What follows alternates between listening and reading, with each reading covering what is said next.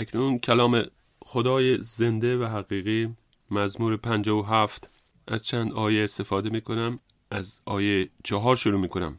جانم در میان شیران است، در میان آتش افروزان میخوابم، در میان آدمیانی که دندانهایشان نیزه ها و تیر هاست و زبانشان شمشیر بران. خدایا بر آسمان ها متعال شو و جلالت بر تمامی زمین باشد. در برابر پاهایم دام گستردند و جانم خم گردید. بر سر راهم چاه کندند اما خود بدان فرو افتادند. دل من مستحکم است خدایا، دل من مستحکم است. سرود خواهم خواند و خواهم نواخت. ای جان من بیدار شو، ای چنگ و بربط بیدار شوید. من سپید دم را بیدار خواهم کرد. خداوندگارا، تو را در میان ملت ها خواهم سدود و از بحر تو در میان طوایف خواهم سرایید.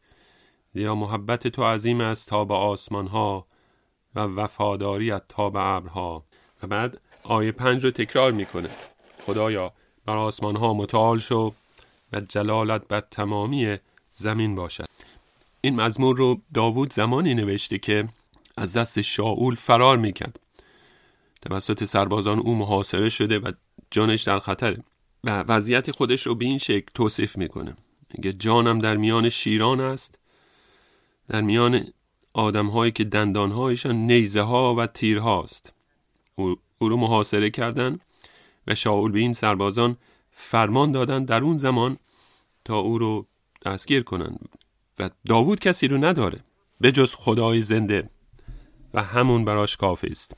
و بعد داوود تحت هدایت روح القدس مطلبی رو میگه و کاری رو انجام میده که من و شما احتمالاً انجام نمیدیم. داوود کاری رو انجام میده که خداوند میخواست اون رو انجام بده. داوود میدونست که باید پیروز بشه، اما میدونست که اگر قرار اون پیروزی دائمی باشه نباید از خداوند بخواد تا او رو جلال بده و لذا در اینجا دعا نمیکنه خداوند و من پادشاه تو هستم که تدهین شدم و بعد از شاول بر تخت خواهم نشست و خداوندا بیا به یاری من و دشمنانم رو نابود کن و من رو جلال ده.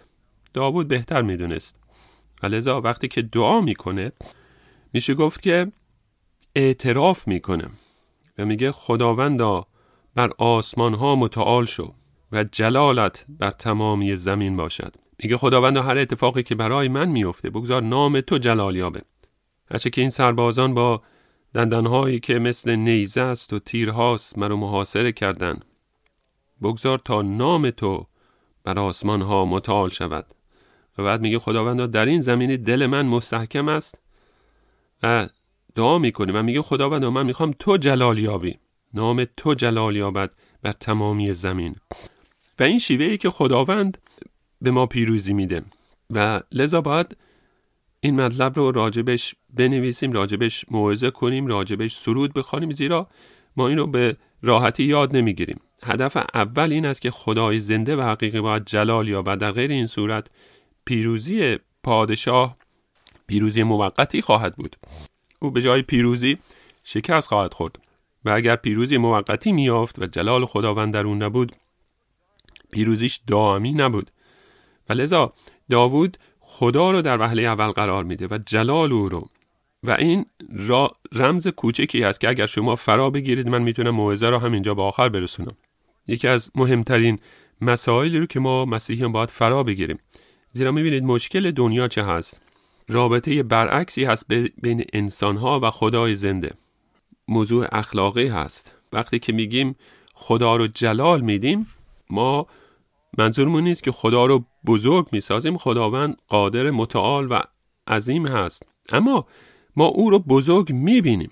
وقتی که میگیم او رو بر میافرازیم و میگیم خداوند متعال شو، ما اعتراف میکنیم که او متعال و عظیم هست. و مشکل مردم دنیا این هست، مشکل بنی آدم این هست که ما خدا رو در اون جایی که تعلق داره قرار ندادیم، در افکارمون، در دیدگاهمون، در رفتارمون، در همه کارهامون و در دیدی که نسبت به زندگی داریم. میلیون ها هستن که خود را پرستندگان و خدا میدونن، اما مکان واقعی خداوند در زندگی ما زمانی میدونیم که وقتی که مشکلات پیش اومد ما او رو در چه مکانی قرار میدیم. بذارید سوال رو بپرسم و شما میتونید به این سوال پاسخ بدید. من از شما نمیخوام تا بایستید و دستتون رو بلند کنید، بلکه در دلتون این کار انجام بدید. وقتی که یک مسیحی سوال براش پیش میاد که بین خدا و پول چه کسی پیروز میشه؟ چه کسی پیروز میشه وقتی که بین خداست و ایدئال هاشون؟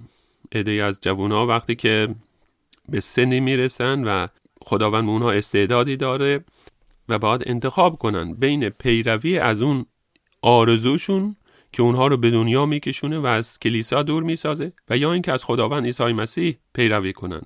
90% اونها از خواسته دلشون پیروی میکنن. چه کسی بین خواسته ها و آرزوهای دلش و خداوند انتخاب میکنه و کدوم رو برمیگزینه؟ و من نمیبینم چگونه ما میتونیم چنین انتخابهایی رو داشته باشیم وقتی که منافع ما، وقتی که خواسته های دل ما یک انتخابه و جلال خداوند انتخاب دیگه. اکثر ما جلال خداوند رو نادیدگی میگیریم و به دنبال اون چیزی که خودمون میخوایم میریم و من برای این هیچ عذر و بهونه‌ای نمیبینم. ما مسیحیان باید بسیار بهتر بدونیم و انتخاب درستی رو انجام بدیم، اما متاسفانه چنین نیست. وقتی که انتخاب بین خواسته های دل و خدا، شما به کلیسایی میرید که درش اون خواسته های دل و اون تفریحات میبینید. دوستان عزیز، من واعظی نیستم که حرفهایی بزنم تا خوشایند دل شما باشه، تا شما رو خوشنود سازه. خداوند من رو نفرستاد به کلیسا که توزر برو و حرفهایی بزن تا مردم تسلی یابن و دلشون گرم بشه و از اون سخنان خوششون بیاد.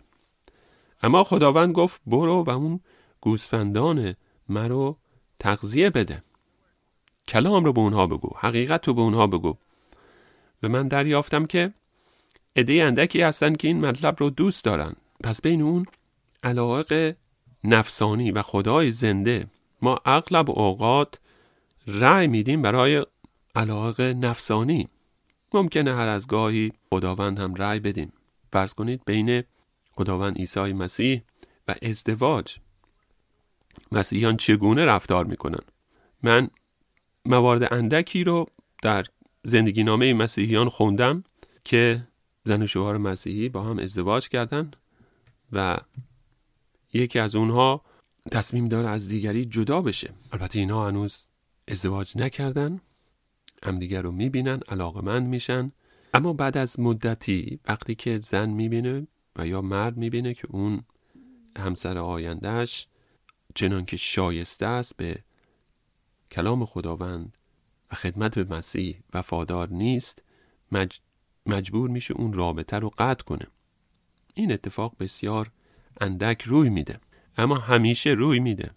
مردی به محض اینکه عاشق میشه و بعد خدا رو کنار میذارن و انتخاب بین خدا و ازدواج اینه که اونا ازدواج رو انتخاب میکنن.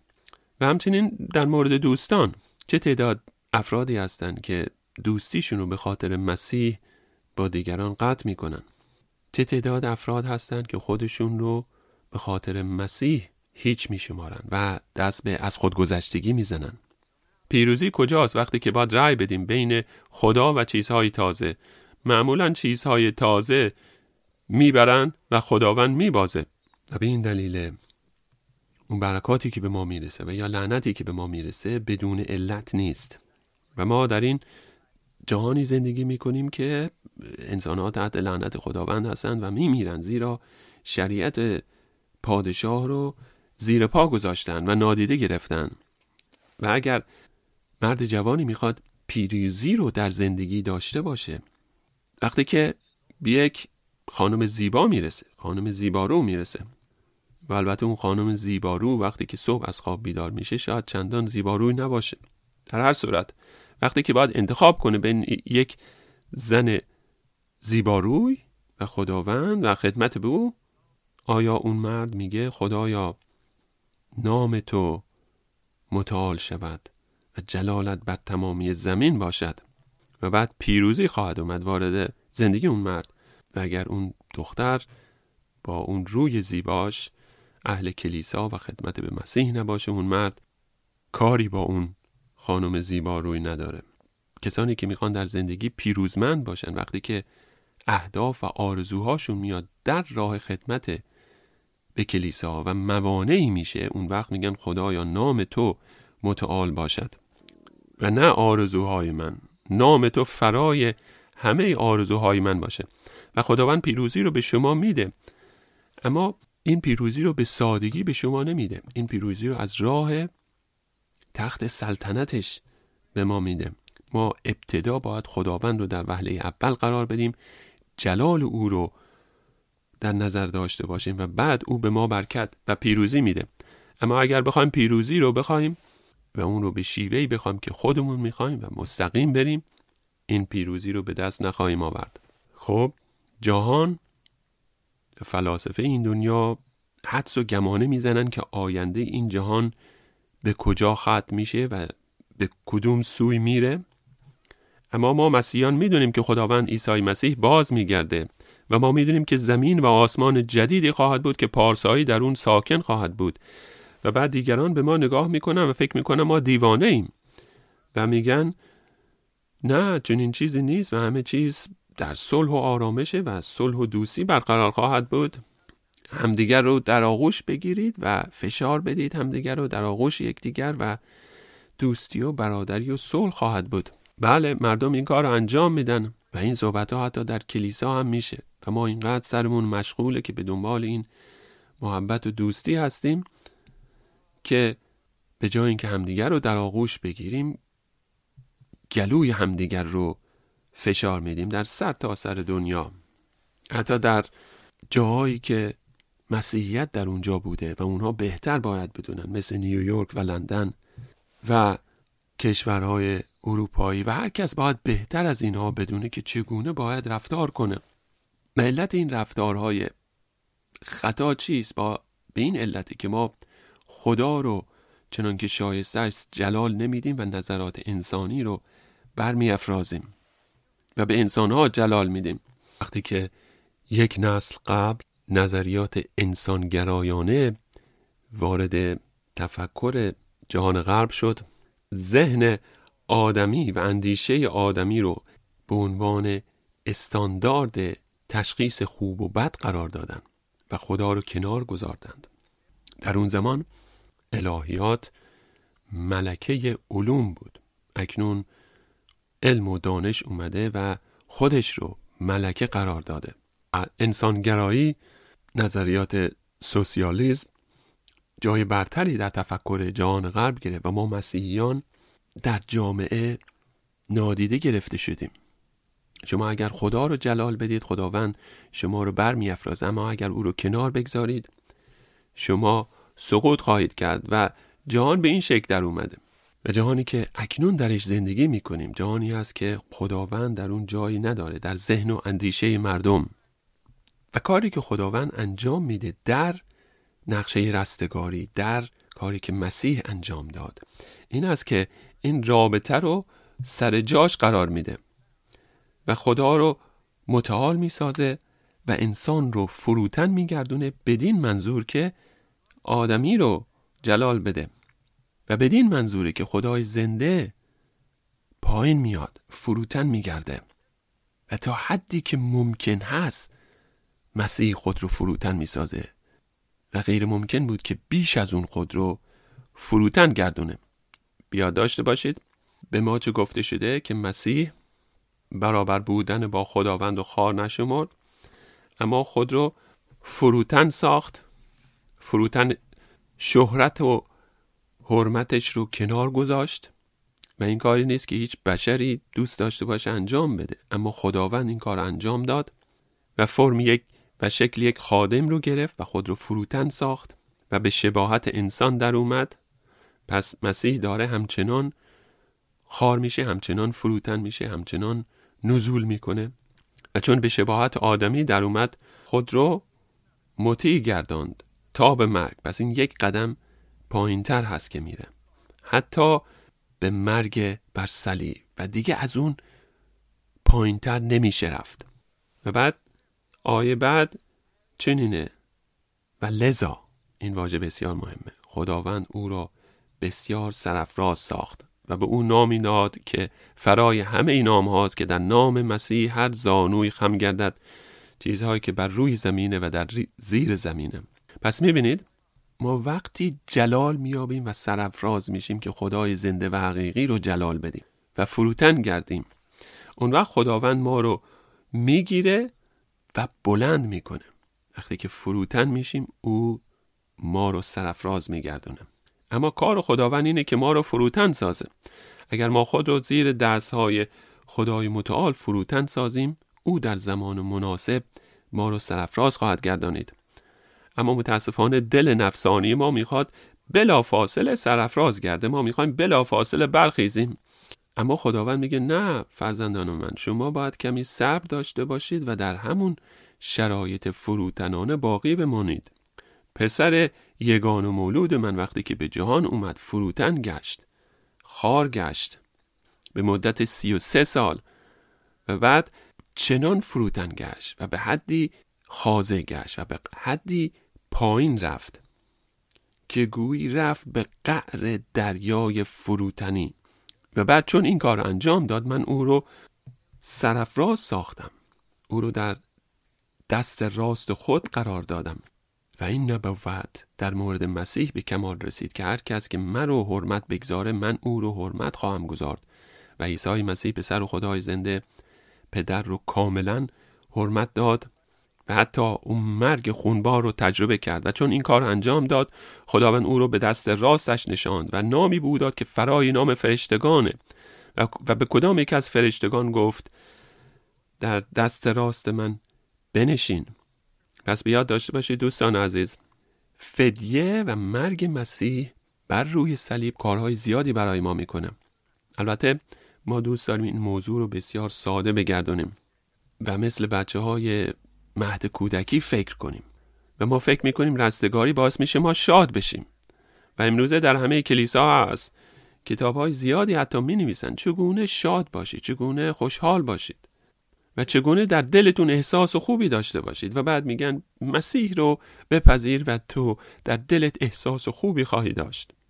و فراموش میکنن که هدف کلی مرگ مسیح این نبود که به شما یک احساس خوبی در دلت بده. هدف مرگ مسیح اینه که اوضاع رو که برعکس شده به جای درستش برگردونه و خدا رو در مرکز و جلال قرار بده و آدمی رو در جایی قرار بده که به او تعلق داره. مسیح باید خار میگشت و فروتن میگشت تا خداوند او رو جلال بده و در دست راستش بنشونه. و خداوند هرگز کسی رو بر نمی افرازه مگر اینکه ابتدا او فروتن گشته باشه و خار گشته باشه. خداوند کسی رو در دست راست خودش نمی نشونه مگر او رو از قعر دریای فروتنی برافرازه. اکنون بخشی از پیام مسیحیت این است: خداوند ما عیسی مسیح به پیروانش میگه صلیب خود رو بردارید و از من پیروی کنید و به دنبال من بیاد. بگذار تا خونه و خانواده و پدر و مادرش رو و عزیزانش رو ترک کنه و حتی زندگیش رو. اگر انتخابی هست که یک مسیحی باید انجام بده بین پیروی از مسیح و خونه و خانوادهش، اون مسیحی باید بگه بله خداوند من تو رو برمیگزینم. اگر انتخاب بین کار و زندگی هست و خداوند عیسی مسیح، او باید بگه بله خداوند من تو رو برمیگزینم. اگر انتخاب بین همسر آینده است و خداوند عیسی مسیح، اون باید بگه خداوند من تو رو برمیگزینم. دوستان عزیز، اینا صرفاً کلام تفسیر نیست. من میدونم راجع به چی صحبت میکنم. من چون این تجاربی رو شخصاً داشتم. وقتی که من جوان بودم، 17 سالم بود، مسیحی شدم. مادر و پدرم هنوز مسیحی نشده بودن و مادرم به دیده تحقیر به من نگاه میکرد و من میرفتم سر و کوچه موعظه میکردم و مادرم فکر میکرد من دیوونه شدم و به همسایه‌ها میگفت به سر من موعظه میکنه. و نه فقط موعظه میکنه بلکه این کارو میره سر و کوچه انجام میده و چه کار وحشتناکی هست. بعدن وقتی که مادرم مسیحی شد و دید که خداوند داره چه کاری رو انجام میده، دریافت که حق با پسرش بود. و شما دوستان عزیز باید این رو برای خودت بدونی. من وقتی که مسیحی شدم باید خونه رو ترک میکردم، زیرا پدر و مادرم مسیحی نبودن. زیرا من به شیوهی زندگی میکردم که مطابق نظر اونها نبود. اما خداوند در فیض عظیمش بعدها اونها رو نجات داد. مادرم و پدرم رو نجات داد. یکی از برادران و 2 از خواهرانم رو بعدها نجات داد و اونها مسیحی شدند. و همه به این علت که وقتی که انتخاب اومد بین پدر و مادرم و خداوند عیسی مسیح، من خداوند رو برگزیدم. وقتی که انتخاب اومد بین دوستانم و خداوند عیسی مسیح، من خداوند رو برگزیدم. آنچه که روح القدس اکنون به شما تعلیم میده، به شما و به من، این است که ما باید خداوند عیسی مسیح رو فرای همه چیز جلال دهیم و به این شکل فکر کنیم و زندگی کنیم که او سرافراز باشه و بر آسمان ها متعال گرده و ما هیچ باشیم و این نردبانی که از طریق اون بالا میرید. و اگه به این شکل زندگی کنید پیروزی شما قطعی هست و هیچ شکی در مورد اون نیست. و برای هر یک از ما مسیحیان یک قله‌ای وجود داره که در اون تجارب بسیار عالی هست که ما هیچی راجع به اون نمیدونیم. یعنی اون تجارب غنی درونی. من در حال خوندن زندگی نامه تریسای آویلا هستم. ایشون یک صومعه نشین بود. البته ما پروتستان ها ممکنه هیچ کاری به زندگی اون صومعه نشین ها نداشته باشه، اما این زن فیض خداوند رو در دلش داشت و این زن تجربه و شناختش از خدای زنده و حقیقی و اون تجارب درونی که داره از رابطه با خداوند و اینکه مسیح در توست، امید جلال در او وجود داره. دوستان عزیز، عده زیادی از پروتستان ها وجود داشتند در قرون وسطا قبل از اینکه اصلاحات شروع بشه و این زن یکی از اونهاست، یک ایماندار راستین هست. عده زیادی از مسیحیان راستین و پروتستان هستند در قرون وسطا و در میان کاتولیک ها که خودشون هم نمیدونستن پروتستان هستن. اینها به کلام خداوند اعتقاد داشتن و میشه به تعدادی از اینها در تاریخ کلیسا فکر کرد، کسانی که پروتستان بودن و خودشون هم نمیدونستن، زیرا خداوند رو در مسیح یافتن و رستگاری رو که بدون اعمال هست و از طریق ایمان به پسر خدا هست یافتند و بدون ایمان آوردند.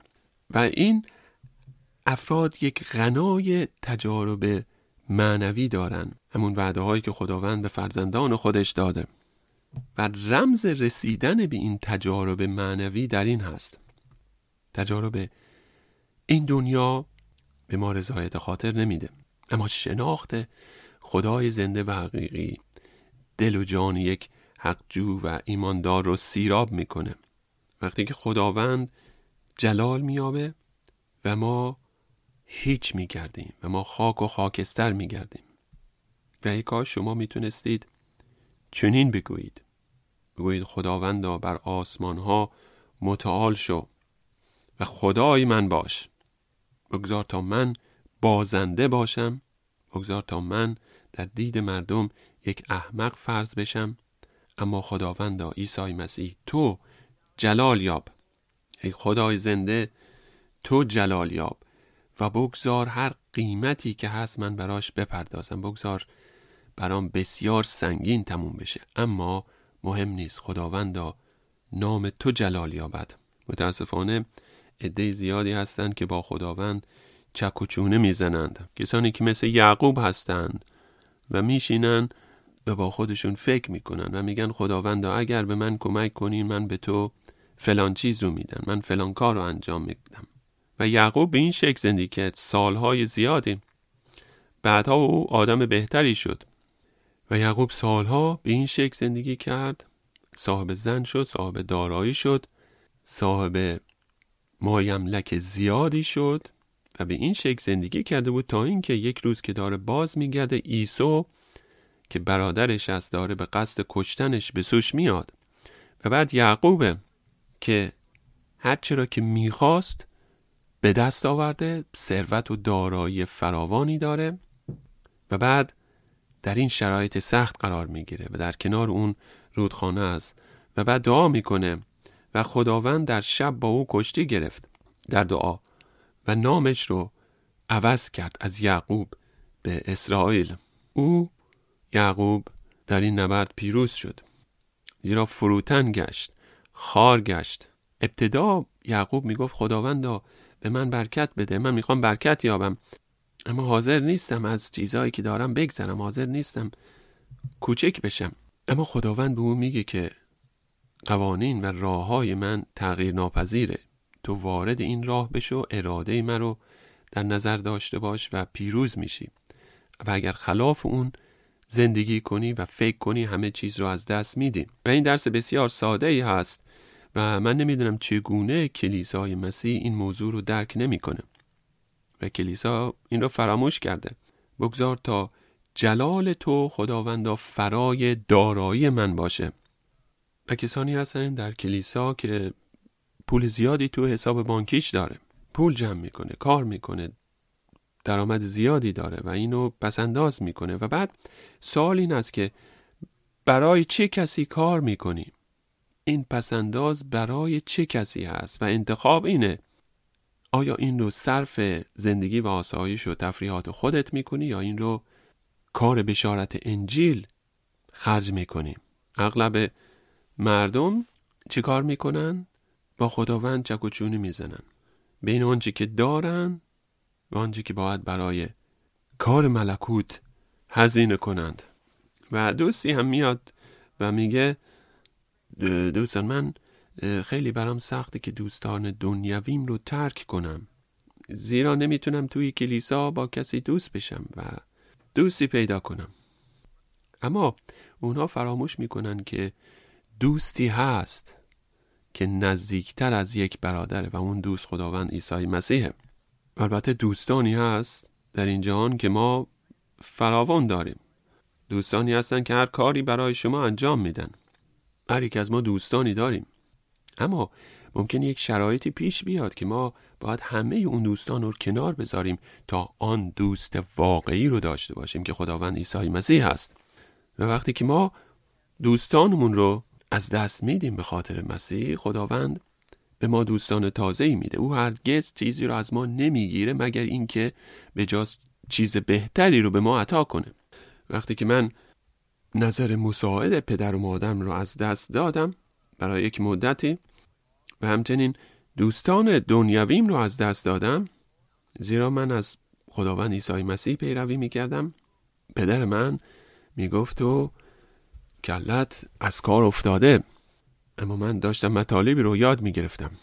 در هر صورت من دوستانی رو از دست دادم، اما به جای اون خداوند به من دوستان تازه‌ای در کلیسا داد و من اکنون دوستانی در کلیساهای زیادی دارم، دوستانی که من میشناسم، دوستانی که باشون صحبت میکنم، دوستانی که با هم دعا میکنیم و من براشون دعا میکنم و به این شکلی که دوستان زیادی رو در کشورهای مختلف دارم. کسی برای من نقد کتابهای من رو فرستاد که این حدود 45 نقد هست که به زبان آلمانیه و من نمیدونستم که کتاب‌ها به زبان آلمانی هم ترجمه شده. در هر صورت نقد اونها رو برام فرستادن و من در اونجا دوستانی دارم، دوستانی که من رو دوست دارن و من نمیدونستم که چگونه اونها باید از من خوش آمد میگن، اما اونها دوستان من هستن.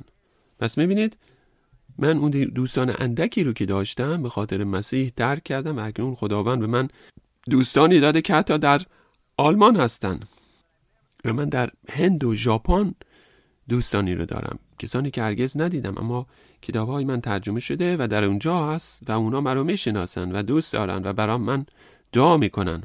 این رو به این علت به شما میگم که وقتی که خداوند دوستان رو از ما میگیره و یا ما به خاطر مسیح دوستانمون رو از دست میدیم، او دوستان دیگه رو به ما میده، اما دوستان بهتری رو میده، بهتر از دوستانی که داشتیم. دوستان من اکنون همه مسیحی هستن، اینا انسانهای خوبی هستن، انسانهای کاملی نیستن، اما بهترین انسانهای روی زمین هستن. اونها ممکنه گوشه خیابان بایستن و موعظه کنن و من نیز اگر موعظه کنم اعلام میکنم که مسیحیان بهترین انسانهای روی زمین هستن. البته کامل نیستن و یکی از کارهای من این است که این مسیحیان رو توبیخ کنم و هر از گاهی این گله خداوند رو با چوب دستی یک ضربه‌ای بزنم، نه بدین منظور که اونا رو آزار برسونم، بلکه اینها رو به اون مسیر درست هدایت کنم، اون سبززار سبز کلام خداوند. چرا من این کار انجام میدم؟ چون اونها رو دوست دارم، به اونها احترام میذارم به عنوان بهترین انسانهای روی زمین. پس اگر شما به خاطر مسیح دوستانی رو از دست بدید، خداوند دوستان عالی به شما میده. اما اگر این کار انجام ندید، به دوستان قدیمیتون بچسبید، اونها برای شما تسلی و یاری در دراز مدت نخواهند بود. و بعد وقتی که بین آسایش و راحتی ما و مسیح باید یک انتخاب رو بکنیم، ما کدوم رو انتخاب میکنیم؟ بعضی از شما روز چهارشنبه دوست ندارید به کلیسا بیایید و آسایشتون رو از دست بدید و من نمیدونم برنامه تلویزیون در اون شب چه هست، اما کسی که پیانو رو مینوازه من میبینم که این به سرعت خودش رو به کلیسا میرسونه و کارش انجام میده، زیرا آرامش و تسلی اون در اونجا هست. اما عده‌ای از شما آسایشتون رو و راحتیتون رو فرای مسیح قرار میدید و یا اگر شب سرد زمستونی باشه ترجیح میدید توی خونه جلوی بخاری آتشی بنشینید. اما خداوند ما عیسی مسیح به این جهان تاریک و سرد و پرگناه اومد و همه چیزش رو باخت و بعد رسولان مسیح نیز به این شکل زندگی کردند و مبشرین واقعی کلام در طول تاریخ کلیسا آسایش و راحتی خود رو هیچ دونستند در قبال جلال خداوند. و لذا ما باید بگیم خداوندا تو بر آسمان ها متعال شو، فرای آسایش و راحتی من، بر لذت ها و خوشی های من متعال شو، فرای همه اون چیزهایی که باعث شادی و استراحت ما میشه. و بعد باید بگیم خداوندا تو بر آرزوها و آمال و خواب و خیال های من متعال شو، فرای هر آنچه که من در ذهن داشتم و آرزوهایی که میپروروندم و بلند پروازی هایی که داشتم برای خودم. نه خداوندا عیسی مسیح تو مقام اول رو داشته باش در همه اون برنامه‌های شخصی و نقشه هایی که در سر میپروروندیم قبل از اینکه مسیحی بشیم. خداوندا بر شهرت و اعتبار من متعال شو. و همیشه این کار بسیار سختیه تا ما از خود بگذریم و خود رو هیچ بدونیم. ما دوست داریم تا شهرتی داشته باشیم و بعد میخوایم به شکلی نام و اعتباری برای خودمون کسب کنیم و همیشه این انتخاب هست. آرزوهای من، خواسته های من، آسایش من، راحتی من یا جلال خداوند عیسی مسیح و در نهایت جان من هست. عده‌ای هستن که به من میگن فلانی تو با کار زیاد برای مسیح و این خدمت‌هایی که انجام میدی داری خودت رو میکشی، زیاد سخت نگیر، زیاد تون نرو. نه دوستان عزیز، شما نگران نباشید، زیرا اگر شما با کار سخت خودت رو در زندگی که داری برای مسیح، کار سخت برای بشارت ملکوت خودت رو به کشتن بدین، بسیار چیز عالی هست. اما خداوند اجازه نمیده فرزندانش به اون شکل نابود بشن. نه دوستان، شما همه زندگیتون رو به مسیح بدید، همه انرژیتون رو برای او تلاش کنید، برای ملکوتش زحمت بکشید و بعد زندگی شما پیروزمند خواهد بود. و در نهایت من راجب زندگی و حیات یک مسیحی فکر میکنم. من شبانهایی رو میشناسم که دکتر بهش گفت شما آنژین قلبی داری و اگر مراقب نباشی خواهی مرد.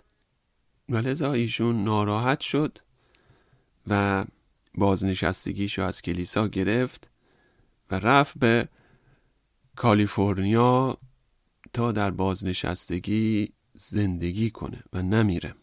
و من دوست دیگه ای داشتم که شبان کلیسا بود و ایشون ناراحتی قلبی داشت و دکتر بهش گفت تو اگر مراقب نباشی خواهی مرد. گفت باشه، من میخوام در ملکوت خداوند و برای ملکوت خداوند بمیرم و برای کار خداوند. و ایشون کلیساشو ترک نکرد و بازنشست نشد و به خدمتش ادامه داد و این کار رو انجام داد و همچنان بشارت داد. و یک روز صبح خانمش بیدار شد، صبحانه رو آماده میکرد. وقتی که وارد آشپزخونه شد دید که شوهرش، اون دوست قد بلند و تنومند من، بر روی زمین افتاده، مرده بود. اما این مرد آخرین نفسش رو هم به خداوند عیسی مسیح داده بود. اون نرفت به کالیفرنیا تا بازنشست بشه و در کنار ساحل بنشینه و زندگی طولانی تری داشته باشه. نگفت من میترسم که بمیرم اگر به این شکل تلاش کنم برای کلیسای مسیح. و خداوند بهش گفت نه، تو میتونی بمیری، چیزی رو از دست نمیدی. مسیحیان میتونن بمیرن وقتی که هیچ کار دیگه نمیتونن بکنن، حداقل میتونن برای مسیح بمیرن و برای مردم دنیا این آخرین چیزی که ممکن انجام بدن. اما این بد نیست دوستان. خودتون رو کاملا به خداوند بدید، بگید خداوندا تو بر سلامتی من متعال شو، تو بر آرزوهای من متعال شو، حتی بر زندگی من بگذار زندگیمو به خاطر تو خداوند عیسی مسیح از دست بدم. من نگران طول و عمر خودم نیستم. خداوند در کلامش به ما وعده داده که روزهای ما به کمال خواهد رسید و مطابق نیازمون به ما قدرت خواهد داد و من بر اساس این دو وعده تا کنون زندگی کردم. ای کاش ما نگران سلامتی خودمون نبودیم به خاطر مسیح. اما مردم دنیوی به این شکل فکر نمی کنن. کسی که رئیس یک اداره هست و مسئولیت زیادی داره، وقتی که شب ساعت 11 به خونه میرسه خسته است، همسرش بهش میگه فلانی اگه به این شکل کار کنی، مراقب خودت نباشی، جوون مرگ میشی. اما این مرد هیچ اهمیتی نمیده، چون میخواد خونه بزرگتری داشته باشه، میخواد یک کشتی تفریحی داشته باشه، میخواد سفرهای تفریحاتی بره. پس اهمیتی به حرفهای زنش نمیده و کار میکنه، اضافه کاری میکنه، داره خودش رو میکشه تا پول و ثروت بیشتری رو جمع کنه. هیچ اهمیتی نمیده برای جونش به خاطر پول در آوردن.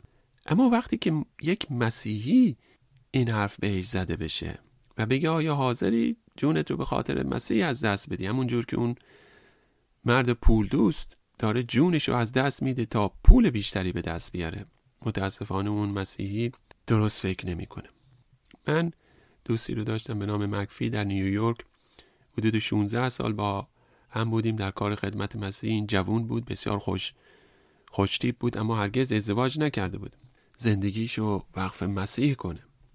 عده‌ای هستن که این توصیه‌های دکترها رو خیلی جدی میگیرن. اگر دکتر بهشون گفت فلانی تو داری به خودت زیاد فشار میاری، ممکنه سکته کنی، لازم نیست بری این همه موعظه کنی، این همه سختی بکشی، این فرد باید به دکتر بگه دکتر خدا حافظ، من خداوند رو بهتر از تو میشناسم.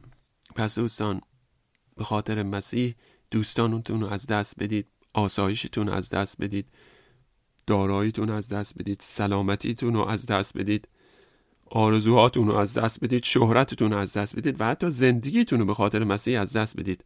اون وقت در خواهید یافت که خداوند عیسی مسیح همه چیز رو به شما برمیگردونه. البته این مطلب درکش بسیار سخته و این نوع مطلبی نیست که شما امروزه در کلیساها بهتون تعلیم بدن. امروزه در کلیسا میگن بیا و مسیح رو در دلت بگیر. مسیح خیلی خوشحال میشه که یکی به کلیساش اضافه بشه و اون وقت رو در دلت آسایش خواهی داشت و کل زندگیت سالم و ثروتمند و تندرست خواهی بود. خداوند عیسی مسیح هیچی از تو نمیخواد، هیچ انتظاری از تو نداره. نه دوستان، چون این تعلیمی رو گوش ندید. خداوند همه چیز شما رو میخواد. شما باید حاضر باشی همه چیزت رو به خاطر خداوند عیسی مسیح فدا کنی. و وقتی که شما همه اون رو ازش گذشتی به خاطر مسیح و ملکوتش، خداوند ممکنه شما رو برکت بده و اونها رو به تو بازگردونه و شاید هم این کار انجام نده. و شما بیاد دارید دوست عزیزمون جان رو که در یک کشور مسلمان بود و بشارت میداد و به او گفتن یا توبه کن و یا گردنت رو میزنیم، و اون گفت من حرفم رو بس نمیگیرم و بعد گردنش رو زدند. مسیحیانی هستند که فرا خونده شدند تا همه چیزشون رو به خاطر خداوند عیسی مسیح بدن، اما با از دست دادن اونها و اون چیزها اونها فقیر نمیشن، بلکه غنی ترین و ثروتمندترین انسانهای این جهان میشن، ثروتمندتر از بزرگترین ثروتمندان این دنیا، زیرا به اونها این فیض داده شد تا خود رو کاملا وقف خداوند عیسی مسیح سازند. یکی از این مقدسین، این مسیحیان راستین که برای من نامه میفرسته، ایشون یکی از مسیحیان واقعی بود و خداوند بهش برکت داد و زندگیشو برکت داده بود. البته این فرد یکی از مقدسین قرن اولیه مسیحی است، یک رومی است که ثروتمنده، در زمانیه که نرون مسیحیان رو به قتل میرسونه و این دوست مسیحی من، دوست نادیده مسیحی من، آرزوش اینه که به شهادت برسه و به دوستانش در روم نامه می نویسه و میگه من در دلم این اشتیاق زیادی هست تا به خاطر خداوند عیسی مسیح بمیرم. میگه من برای مسیح زندگی کردم، از خیلی از چیزهام گذشتم، اما میخوام، این کافی نیست، میخوام حتی جونم رو به خاطر مسیح بدم، میخوام به خاطر مسیح جونم رو از دست بدم. و بعد در اون نامه می نویسه اوضاع به شکلی که پیش میره من رو دستگیر میکنن و من به شهادت خواهم رسید، اما اگر شما به خاطر من شفاعت کنید من رو از زندان بیرون میارن و من ترسم از اینه که مبادا شما به خاطر من شفاعت کنید تا من از زندان بیرون بیان. خواهش میکنم به خاطر مسیح این کار رو انجام ندید، من رو به حال خودم بگذارید، نرید نزد اون افراد سرشناسی که میشناسید و میتونید نظرشون رو عوض کنید تا من رو از زندون بیارن بیرون. این کار رو انجام ندید. اگر این کار رو انجام بدید من رو ناامید ساختید و من به آرزوی قلبم نمیرسم. من پیر شدم، همه چیزم رو به خاطر مسیح از دست دادم و میخوام این تاج آخرین رو داشته باشم. بگذارید تا من به خاطر مسیح به شهادت برسم. نرید و برای من شفاعت نکنید تا من رو بیرون بیارن. این کار رو انجام ندید. و اونها این کار رو انجام ندادن و رومیان او رو به شهادت رسوندن. اما این فرد چگونه قادر بود این کار رو انجام بده و دیگر مقدسین کلیسای مسیح؟ رمز پیروزی اونها در این بود: خدایا بر آسمانها متعال شو و جلالت بر تمامی زمین باشد. پادشاهی تو آید، ملکوت تو آید و بگذار همه ملکوت و خواسته های من از بین بره. قبل از اینکه ملکوت خداوند بیاد، ملکوت کوچیک شما باید از بین بره. قبل از اینکه ملکوت مسیح وارد دل من بشه، ملکوت من باید کاملا بیرون انداخته بشه. من باید از روی تخت سلطنت پایین بیام و اون تخت سلطنت رو به کسی بدم که به او تعلق داره، یعنی خداوند ما عیسی مسیح. آیا شما میتونید و میخواهید این کار رو انجام بدید؟ آیا حاضری تا بگید خداوندا خودت رو جلال بده فرای من و هر آنچه که هستم، داراییم، دوستانم، خوشیم، شادیم، آسایشم، شهرتم، سلامتی، زندگیم، هر چی که دارم، خداوندا من این رو از ته دلم میگم. و بعد خداوندا بیا و من رو آزمایش کن که آیا واقعا این رو از ته دل میگم یا نه. به من نشون بده که آیا این رو از ته دل میگم یا اینکه خودم رو فریب میدم، که آیا واقعا میدونم که این حقیقت داره. خداوندا شرایط زندگی منو به شکلی تغییر بده تا مرا به جایی برسونه که از ته دل بگم خداوندا بر آسمان ها متعال شو و جلالت بر تمامی زمین باشد. دوستان، این کلام بهشت هست. آیا میدونید در بهشت مقدسین به چه گونه و به چه شکلی صحبت میکنن؟ این کلام ملکوت آسمانه. آنها از شمال و جنوب و غرب و شرق اومدن، از کشورهای اسپانیایی زبان، آلمانی زبان، کشورهای لاتین و یونان، از میان اعراب، از همه نقاط دنیا، و هرگز لازم نبود تا برن کلاس و زبانی رو فرا بگیرن. در ملکوت خداوند همه به یک زبان صحبت خواهیم کرد. نکته کلیدی این است: بره خدا که ذبح شد اوست که جلال یابد. پس شما اگر به بهشت برسید، زبان بهشت رو بدون اینکه لازم باشه اون رو مطالعه کنید فرا خواهید گرفت و اون زبان بهشت رو در این دنیا باید فرا بگیرید.